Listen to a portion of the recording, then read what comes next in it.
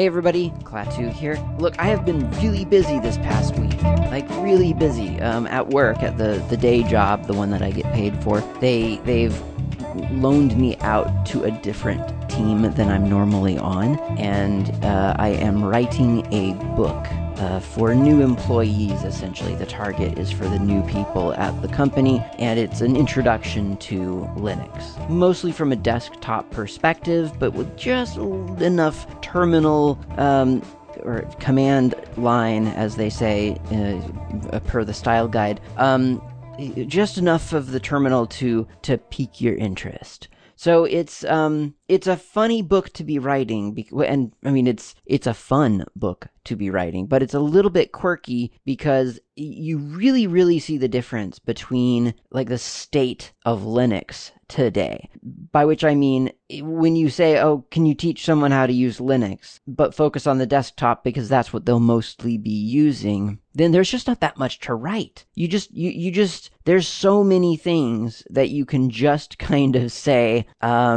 you open a file, you open it in an application, and then you click save when you're done. I mean, there's just so many obvious things that as long as you have used a computer in the past decade, then you're fine. The exception there are the little details of like, well, okay, how exactly do I launch an application on GNOME desktop? Which is actually not super intuitive, unfortunately. Like, the more I think about it, the more I realize this is completely obscure. I mean, yeah, there's a button, top left, which arguably is the first place, if you're reading a document that's written in English or any left to right language, that's the first place your eye should be looking. Of course, the reality of computer interfaces is different. That's not where we first look. Oftentimes, it's the bottom left for some silly reason. So, or for a lot of people, it is. So, but so arguably, top left activities button makes a lot of sense. But does that say to people, let's go here to open an application? I don't think it does. So there are some details that are a little bit, they do require explanation. Obviously repetition is great. People love reinforcement. So you tell the person how to go to the activities button in the top left and click it to enter the activities dashboard, and then start typing the name of the application, or go all the way down to the dock, which, like, for some stupid reason, all the way down at the bottom, so your mouse is going from like the top left and then all the way down to the bottom to click that stupid little grid icon, which again does not say to me list all the applications, but I guess to some people it does. And so you click on that, and then you get a list of all your applications, and you can scroll through them, and you start an application. And then another one is like the settings, system settings. That I don't know how other computer programs, other operating systems do it. I haven't looked in such a long time, but I feel like the word control panel is something that a lot of people kind of know, but maybe not so much anymore. I don't know. System preferences, of course, on Mac OS. So I don't know. I'm not sure if system settings, however intuitive it sounds once you hear it, I don't know if it's the default thing that people would look for. But I mean, once you introduce the concept, then the person knows, okay, there's a system settings. There's a place called system settings. I can go and get all the different system settings. So it's turning into an exercise of stating the obvious, preferably in as few words as possible. I like to write fairly tersely. I don't believe anybody loves to read that much that you need to wax and wane poetically about anything, really. Just tell people the information in the present tense. Tell them specifically. Talk to them personally. Get them going. So it's been a lot of fun, this project. Now, the terminal stuff, again, kind of interestingly, because it is presumably such a new interface for these users, that has been, I think, a lot more writing, because I'm really trying to introduce the basic concepts and then build up upon them and get people comfortable enough in a terminal interface that they aren't afraid to explore it further. Right? They don't need to be experts by the end of the experience, but they shouldn't be afraid of it. So that's what I've been working on at the day job. and it has been all-consuming. Like, I have been writing for pretty much, I want to say 8 hours a day on average, but it's actually more like 12 or 14. I've been writing a lot. So I haven't had a chance to look through any of the libraries on the list this week. And so this is a filler episode. But I do have a topic that I want to talk about, and it's a topic that I've been experimenting with, playing around with for months now. I feel like it's only been a couple of weeks, but it's actually been months. And the topic is Void Linux. Okay, so first of all, I'm talking about a different distribution, and I'm on record several times now on this very show very recently, but also for a long time. I'm on record saying there are too many distributions, and I believe that. So why am I talking about another distribution and not a very common distribution either? In other words, I'm asking the question of why would I say one thing but then do another? And yeah, that's troubling to me personally, because if I'm going to say there are too many distributions and we need to somehow magically focus Linux into a single sort of main branch and then just have diffs that you apply to the main branch to create functionally different distributions, then why encourage the proliferation of distributions by talking about distributions? Well, I don't want to address any of that right now because that's not an interesting conversation to have at the front of an episode. Let's return to that topic after the coffee break when we're a little bit more relaxed. We got a good cup of coffee, and we'll just talk about that then. We'll mull that over a little bit after the coffee break. But for now, what I want to talk about is just Void Linux. So Void Linux is a distribution. It is its own distribution. It is not a fork of anything. And that's kind of an interesting aspect of Void just on its own. To be clear, this is Linux from scratch, not Linux from scratch, like LFS, linuxfromscratch.org or whatever it is. But this is Linux built from the ground up. They took the kernel and they started assembling it from there. So this isn't a remix of Debian. It's not a remix of Fedora or anything else. It is its own thing. It is also focused on stability rather than being on the cutting edge. You install it once ideally, and then you update routinely and safely. So it is a rolling release distro. The idea is that you, like they say, you install it and then you just update on a at your own pace. But you probably, I don't know, I haven't been running it long enough to test whether you can wait 6 years and then decide to suddenly do an update and expect everything to work. But at some kind of regulated pace, you should be updating. And when you do that, you can expect everything to continue to function. Another claim to fame that it makes is C library diversity. This is so exciting. Oh my gosh. It's not really. I don't care about this. I mean, I'm sure someone cares about this. I do not care about this. But Void Linux supports both the Musl, that's MUSL, I'm assuming you say it Musl, maybe it's muscle, and the GNU libc libraries. And in fact, it patches incompatible software when necessary, and they say they work with upstream developers to improve the, quote, correctness and portability, close quote, of the code. I don't know what form that actually takes, but I mean, it's good that they're saying that. Now, I say I don't care about the C library diversity, and I don't. It doesn't matter to me. I don't have any problem with GNU libc. I don't have any problem with musl. Like, as long as it runs C code, like, I'm happy. But I imagine that some people are very happy about that, but I think more importantly, I think what we all should really be excited about is that word right there, diversity. Like, that's a really important concept. I mean, in lots of different contexts, but in this context of C library diversity, that's important. Because, I mean, you just never know. Life is change. And so, at some point, GNU libc could just stop being developed, or it could start to atrophy. People could wander away from it. Like, we don't know what's going to happen next year. So, and it doesn't have to be based around a year either. Or musl could go away, or musl, however you say it, M-U-S-L.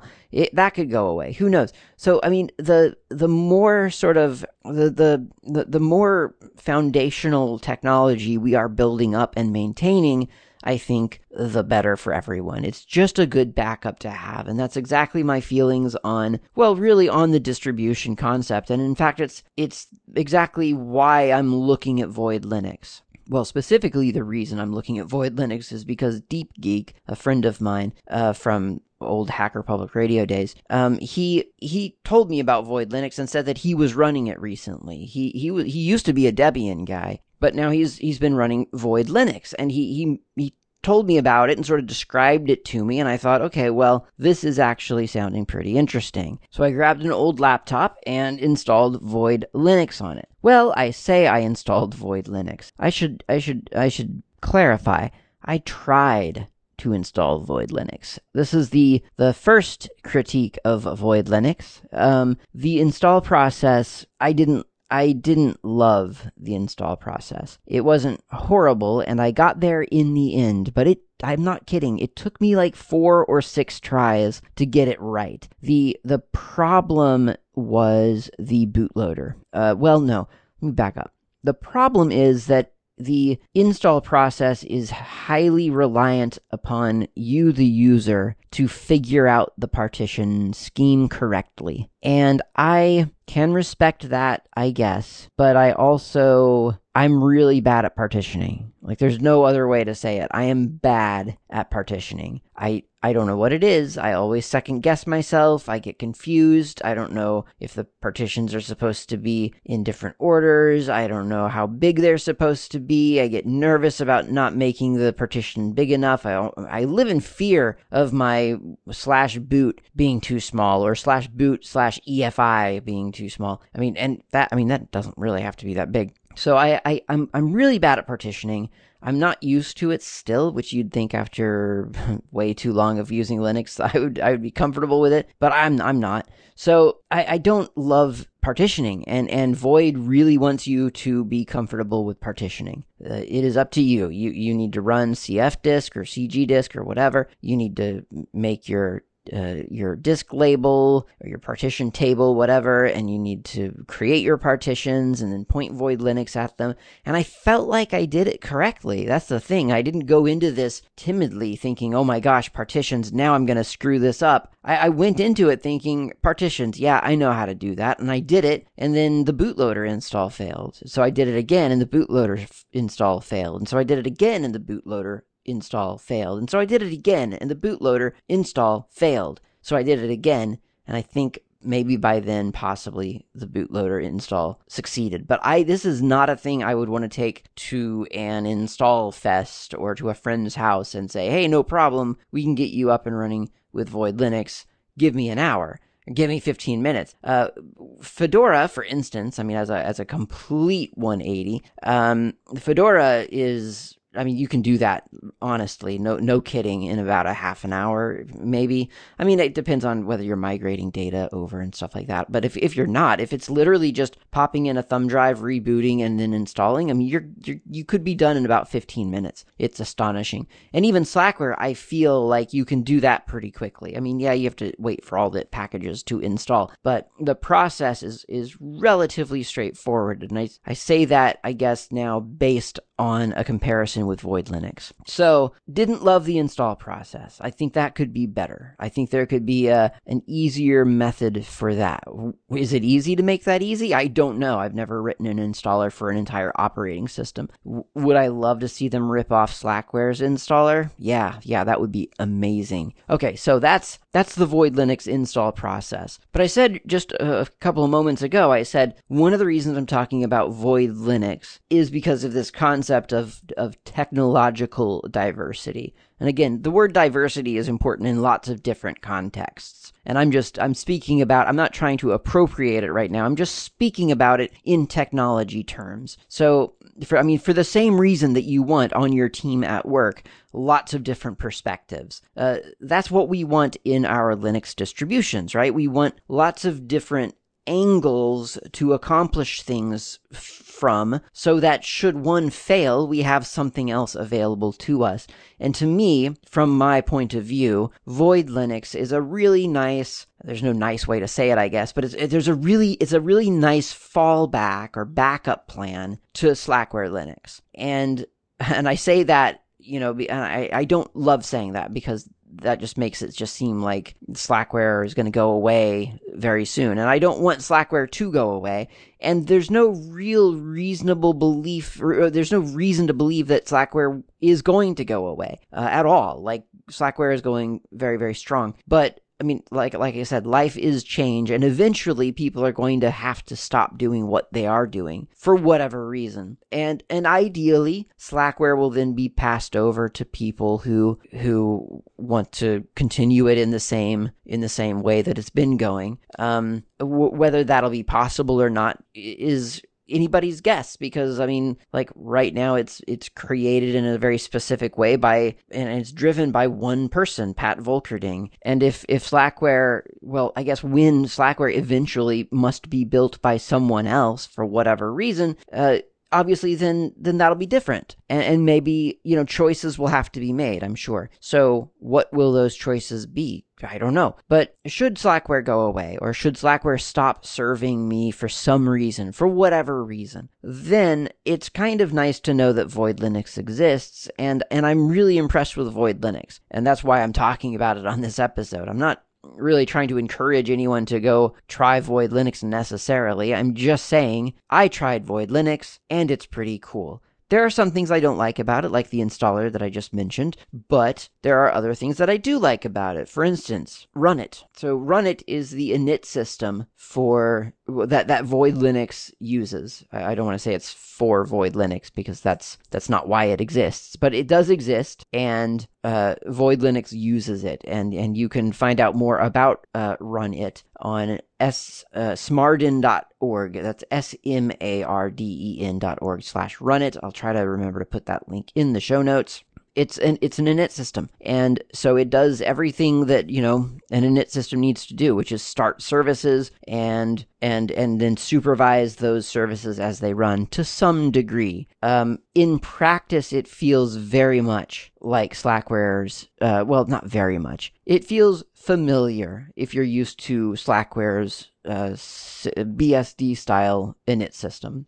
It's got its own little command. It's SV, like service, SV, and so you do SV up, SSHD or whatever, or SV down, SSHD to turn SSH off, SV restart, blah, SV status, blah, to get status on a service called blah. So it does have its special little commands.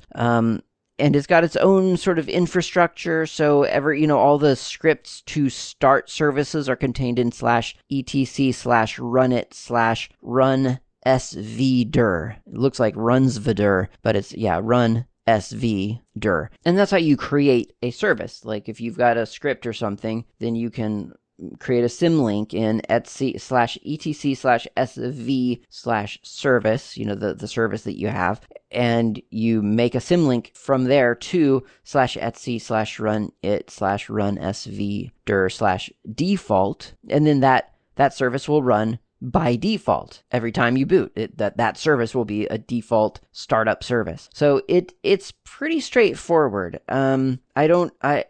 I've been liking it. I mean, I haven't created my own services and really, really tested it out or anything, but it feels, like I say, it feels pretty familiar. It's kind of a very sort of hands-on method of or it feels like it's hands-on. I mean, it's funny because, like, what init service doesn't feel hands-on in practice? Like, I know a lot of people say, oh, systemd isn't hands-on. Yeah, yes, it is. You still have to create your unit files.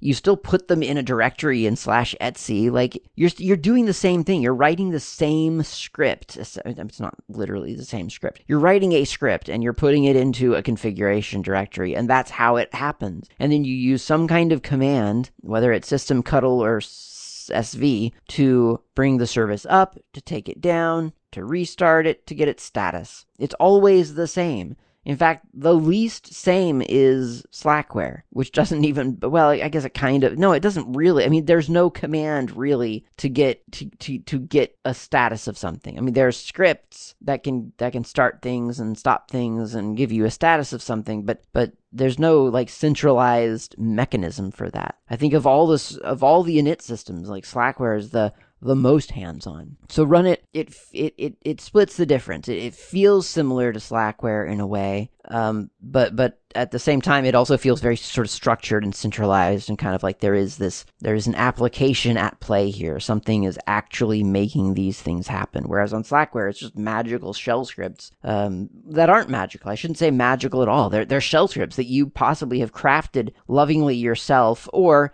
they came with a package that someone else has lovingly crafted themselves. But either way, like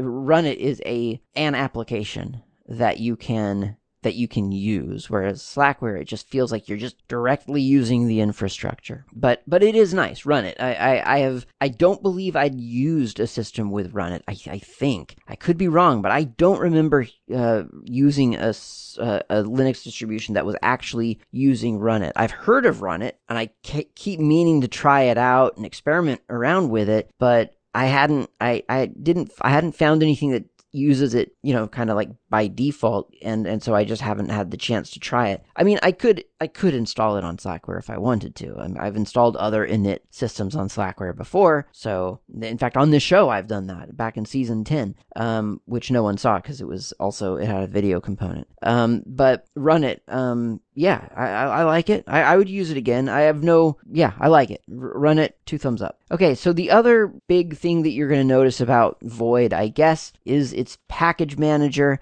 which we should talk about after coffee.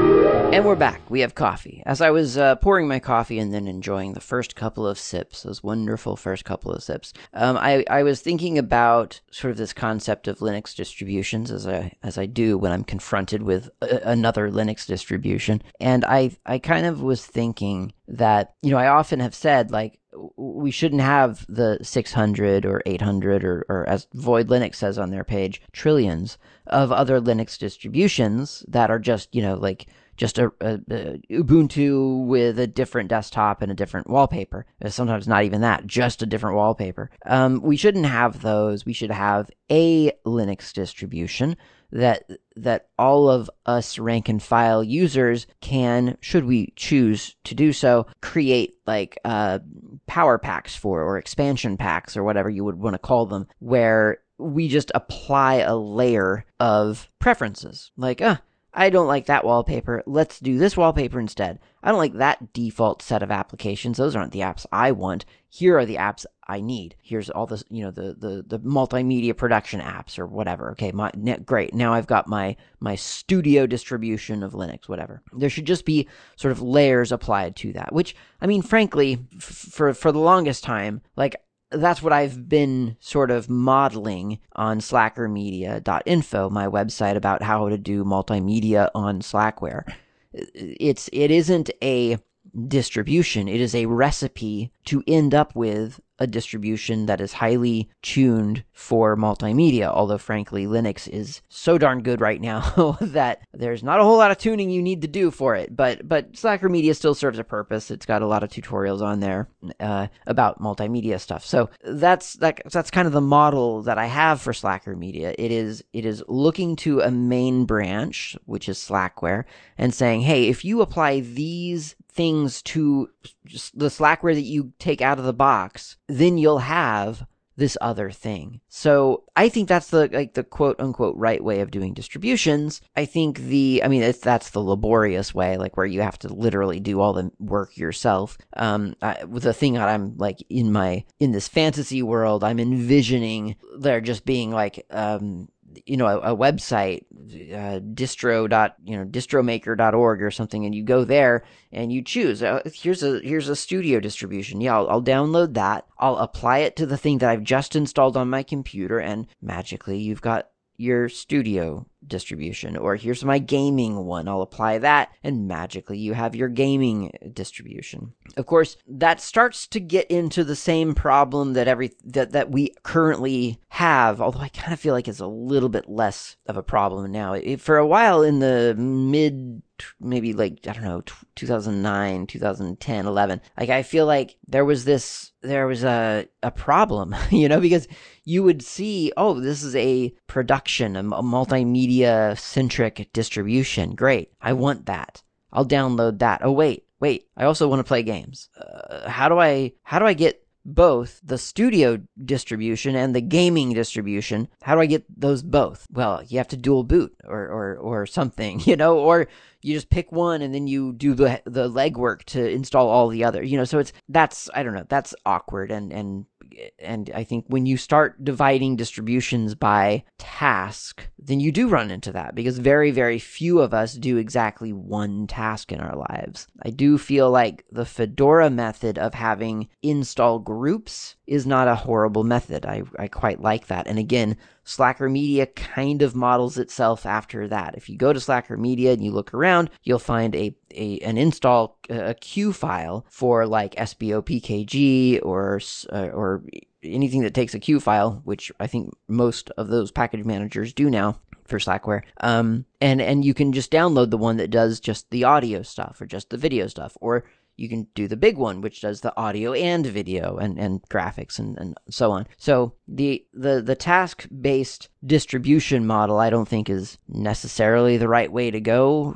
ultimately. Yeah, so anyway, what's a distribution for? So I'm thinking about all that, and I'm thinking about Void. And, like, if Void is a little bit of an outlier, like if there was this mythical fantasy world Linux main branch that everyone else just kind of applies diffs to in order to create their own quote-unquote distribution, then where's the modularity for something like Void, which is using like Runit, which, I mean, that's not just a new desktop and a different set of applications. Like that's a different init system. Like the first process that gets started after you boot your Linux, that's different than it is on Slackware or Debian or Fedora or whatever, OpenSUSE. So where does that, how do you just apply that diff? And so I think the concept of this modular system that you can sort of rearrange to produce a different distro, I think it's really, really significant. But I also think that, I mean, certainly we're not there yet, but I mean, that's an important thing to keep in mind. Now, interestingly, technically, we kind of already have that in a way. Like if you downloaded, trying to come up with a reasonable example, maybe Debian back in like, I don't know, 2000 and, how long has it been? Let's say 2008. Let's go with 2008. Then you could have swapped out your init system with some other init system just through apt. Like you could just do that. Like that's a thing that you can do. Now if you try to do that and just do an apt remove systemd, as far as I understand that, if it's anything like Fedora, it'll just remove your entire kernel and break your computer. I mean, it's bad. It's not good. Or it just won't let you do it. I'm not really sure how they're handling it these days, but there's a lot of, the modularity has kind of fallen apart a little bit. And so I think in 2023, I think we're back to looking at, like reclaiming that modularity. Like, how do we say, I don't want systemd for whatever reason? And then there are lots of reasons, and people will email me and let me know about them. And I'll just use Runit instead, or I'll use this BSD style package. Like, how do we get back to that modularity within Linux? I mean, I think overwhelmingly there's a movement towards just not caring about that modularity. I mean, Debian and Fedora, and I think OpenSUSE, although I haven't tried to swap out the init system on OpenSUSE in a while. It's just like, well, like systemd it performs really well, and it's really capable, and it has a lot of things that it can do. Let's just keep using that, which, I don't disagree with. I think systemd does perform really well, and it does a lot of things. But obviously, like, obviously that's not a thing that everybody wants. I mean, that's self-evident. And so how do we keep that? Well, Slackware and Void and others are kind of helping maintain that modularity, which is super, super important. And I don't think that the concept of modularity is at odds with the concept of a main central fantasy world Linux distribution that people then apply diffs to. Because you could just say, like, look, in this model, in this fantasy world, we have the Linux, and if you want to build your Linux with Runit instead of, what's the other one? I can't think of the other one now. Not Systemd, the other one.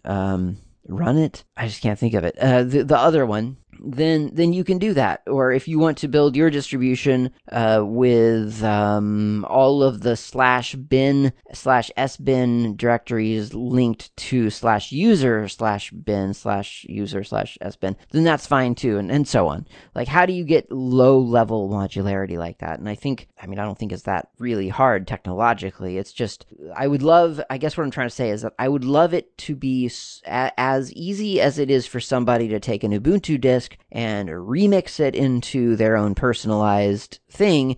I would love it if there was that remixability just from Linux. You know, if you just went to the Linux repository and you grabbed the whole source code thing and then you just slotted in the parts that you want, maybe through even just a configuration script, you know, like some kind of a script that your makefile would then look to know what to compile against and so on. I mean, I don't know. That would be amazing, I think. And it could lead to a bunch of different Linux distributions that aren't really different Linux distributions. I mean, they would end up being a Linux with different things, you know, that make the system go, but you could still apply all the diffs for your different desktops and your applications and so on. So that's my solution. That's how it should all work, I think. And it's kind of funny. No, actually, you know, I was going to say it's kind of funny because I don't know. I mean, wouldn't the end result still be the same? We'd still have 600 distributions in the end. But actually, no, you really probably wouldn't. You would still just have, because the delivery mechanism would still just be these theoretical fantasy world expansion packs or you know, power packs or theme packs, whatever. Where, you know, you don't go to you don't identify with the distribution. You identify with, yes, you are running the Linux, and you with the Runit and Multimedia Maker Power Pack, or the Multimedia Maker by FaltX Power Pack. Oh no, I'm doing the Multimedia Content Creator Power Pack by Klaatu, and you know, like, so you could have all these variations, but ultimately it would still be it's still just kind of. It's still just Linux. But is that different? Maybe, you know, I don't know, maybe I just talked myself out of my entire argument. Well, let's just ignore that for now and talk instead about...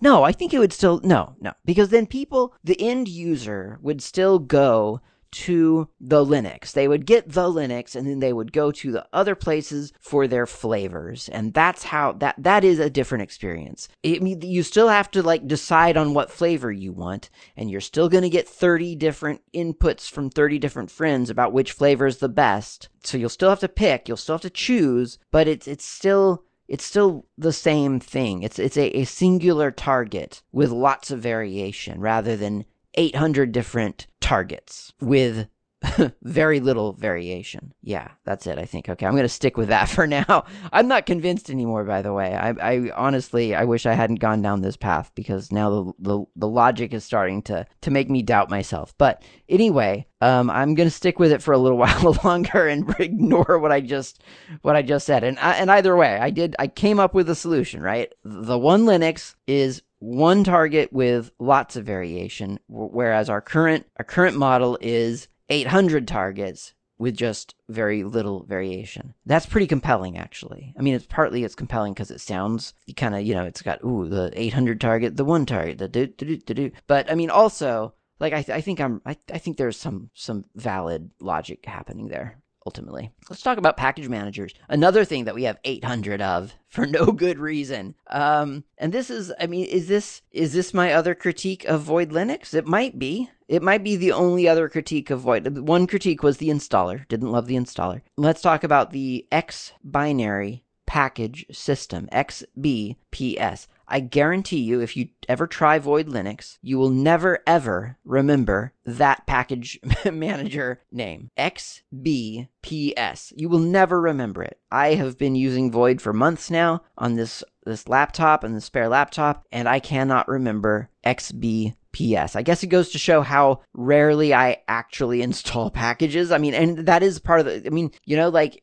you kind of install the stuff that you need and then you kind of forget, and then you're just package manager. What's that? Like, I've got all the applications I ever need. So maybe that's part of the problem. But every time I go to do anything package related on Void, never can remember what XBPS is. It's the worst name for a package manager ever. X binary package system. I mean, could you at least have called it like X binary package manager? So that, like, at least I would have, like, okay, PM package manager, got it. And then, okay, X binary. Okay, I don't know X binary, but it's just the worst. I mean, BPM, maybe that could be, is that a thing in real life? I don't know. BPM sounds fine to me, but XBPS is what it's actually called. It is written in C, which I don't love, and that's the other actual critique. Naming conventions aside, because I mean, heck, if I wanted to, I could alias this. Should I go on a 30-minute diversion about how the install command should not exist and it should just be an alias to whatever system's package manager actually is being used? No, I will not do that right now.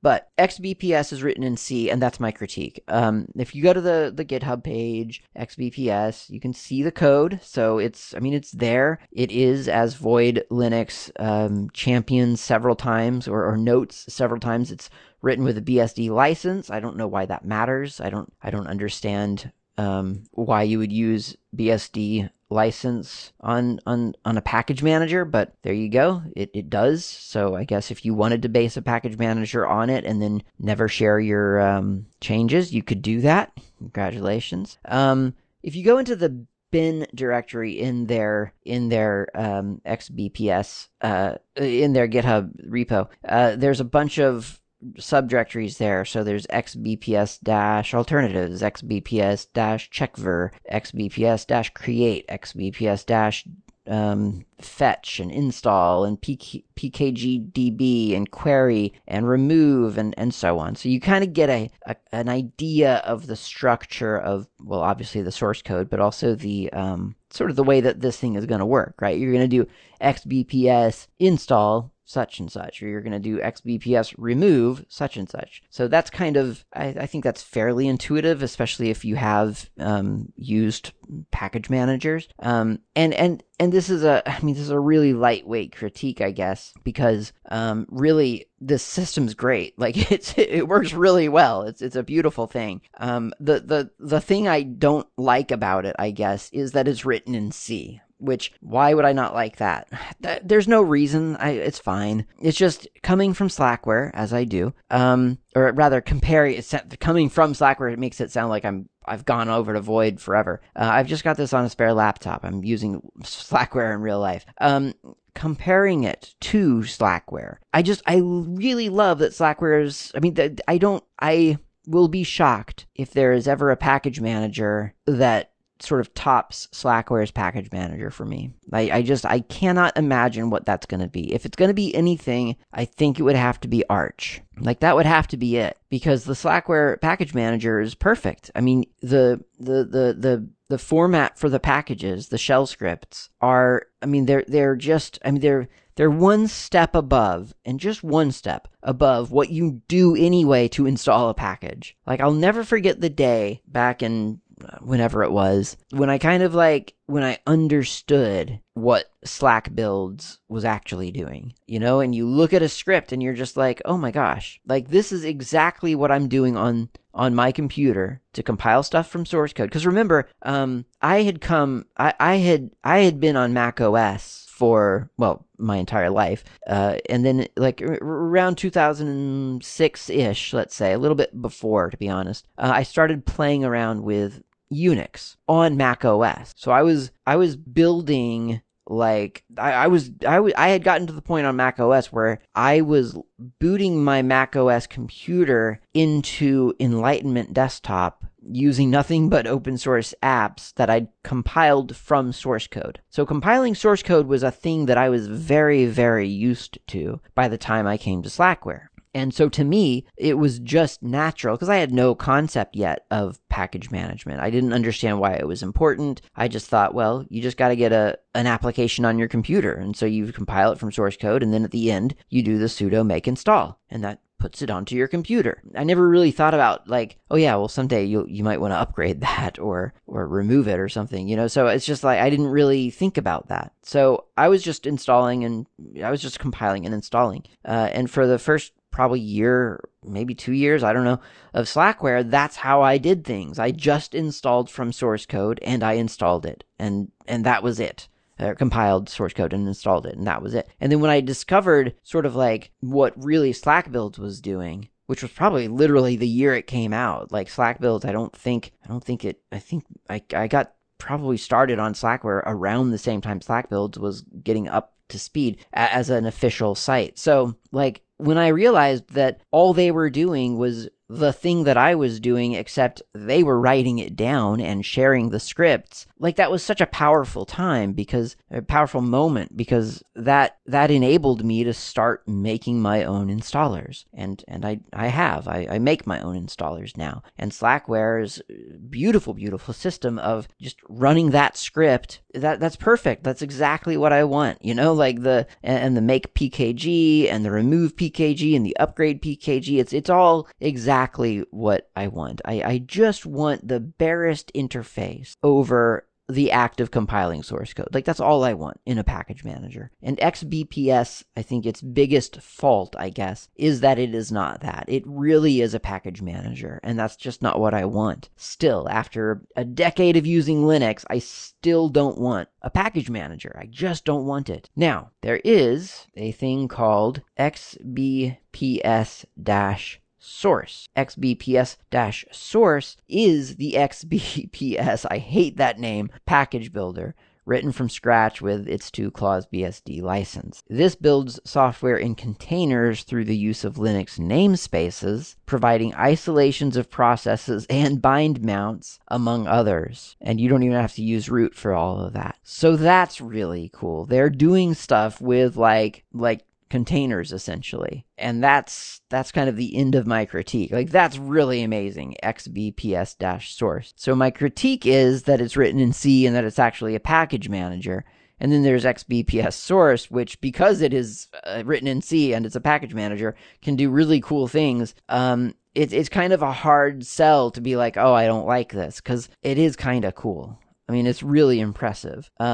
So quite potentially it could be one of those things that's kind of like nice to have available, but maybe it wouldn't be the thing that I would use. Although maybe I would, because it's a rolling release. Void doesn't have like a release, right? It's always releasing. And so you're going to need to be updating periodically. So I don't know. You know, I feel like Void is being very realistic, whereas Slackware, for me at least, is being idealistic. Like Slackware is the system I want, but I could see a world where Void would be the Linux that I kind of need. Because I mean, honestly, like if you asked me today to bring my Slackware system up to current, Slackware current, it would take work and I'd be a little bit nervous about it. I have my Slackware system running exactly how I want it. And that's great, but I mean, it's also, it's also through neglect. I have it exactly how I want it, in part because I haven't gone through and rigorously updated things, and I don't maintain all of my, all the things on it all the time. Like it's just, I set it up a year ago, 2 years ago, and I've been using it, and I'm super, super happy with it. And maybe at some point in some possible future, I might think, well, you know what, I need to be able to update frequently. I need to be able to update confidently. I mean, frankly, if that day came, I would just switch to Slackware-current. But let's assume in this possible future that Slackware has has gone in a direction that I no longer, agree with it or something, then maybe Void would be an option, because I could see this working. So as much as it sort of scares me away to be like, I don't really want the XBPS package manager system that's written in C and that sort of has a package database to deal with and all these other things that I just don't love about package management, I can see the advantage. Do I love that they had to come up with their own package manager? No. Once again, I think we have too many package managers. I really do. I think that I just wish I'd be happy if Void would just use like DNF for packages, Podman for containers. You're done. The problem there, obviously, is that both of those technologies are highly controlled by a very specific group, and that is Fedora. Except, is it really? Because so many of those Fedora people happen to be employed by this other company. So it's just like, I don't know. So maybe it's really, really good for that diversity that I was talking about, that technological diversity.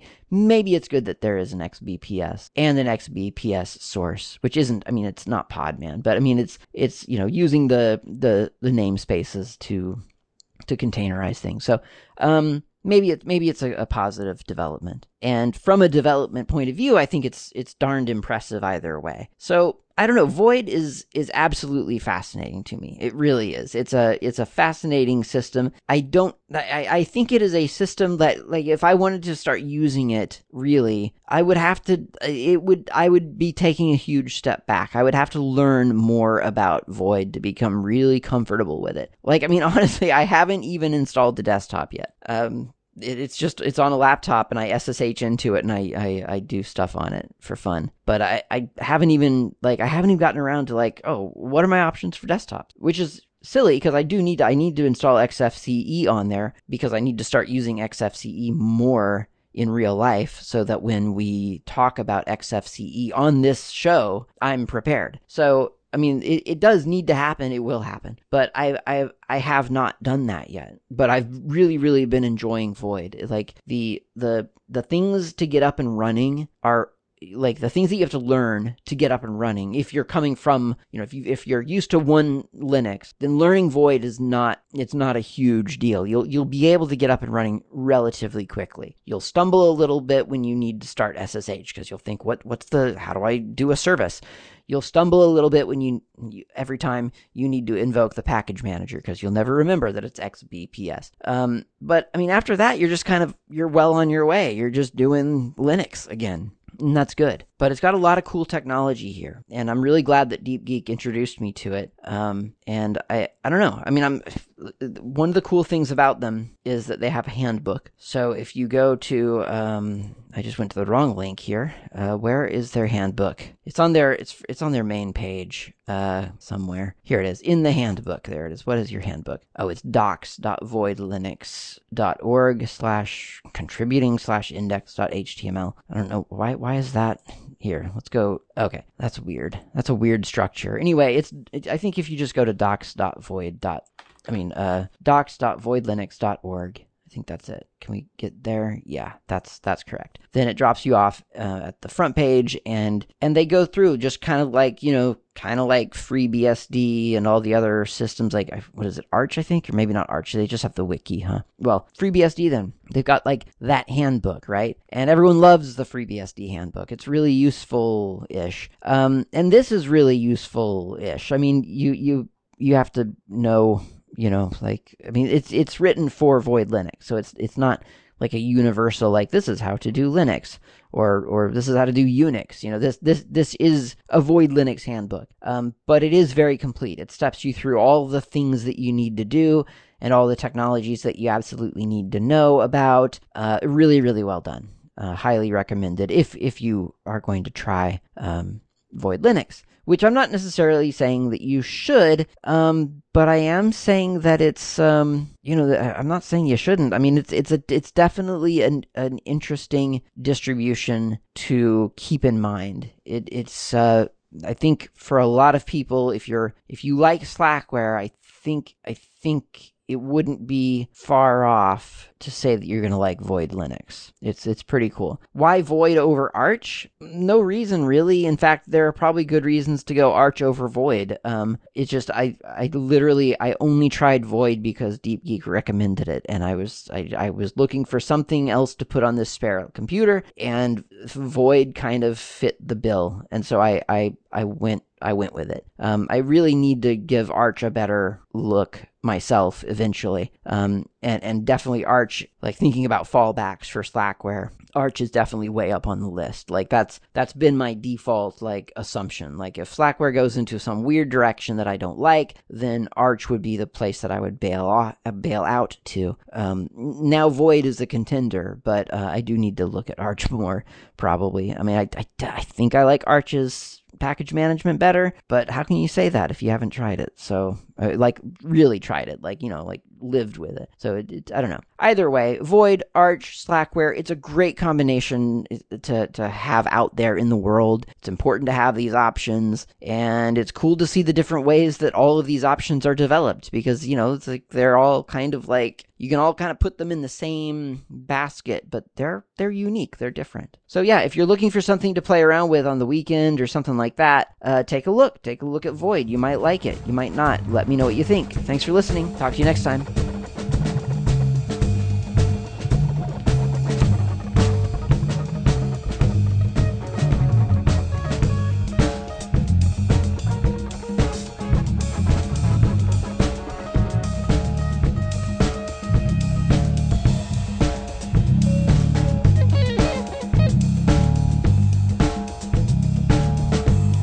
Thanks for listening. My name's Klaatu. You can reach me anytime over email with feedback or comments, tips, or just to say hi. My email address is klaatu@slackermedia.info. You can also reach me on the Mastodon network, not Klaatu, at mastodon.xyz. The show's intro and outro music is by Fat Chance Lester. You can find their music on bandcamp.com or on GNUWorldOrder.info. In the archive, you'll find a music directory containing the album from which this music has been extracted. Until next time, thanks for listening, and keep the source open.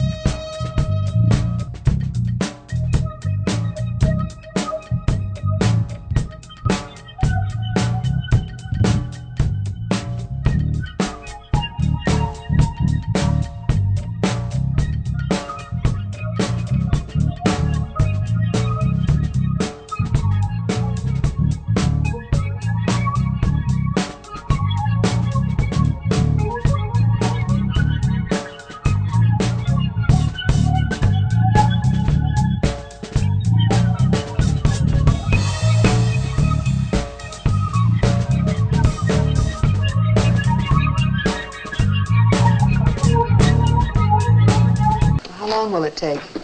It's a matter of trial and error. Could take 10 minutes or 10 hours.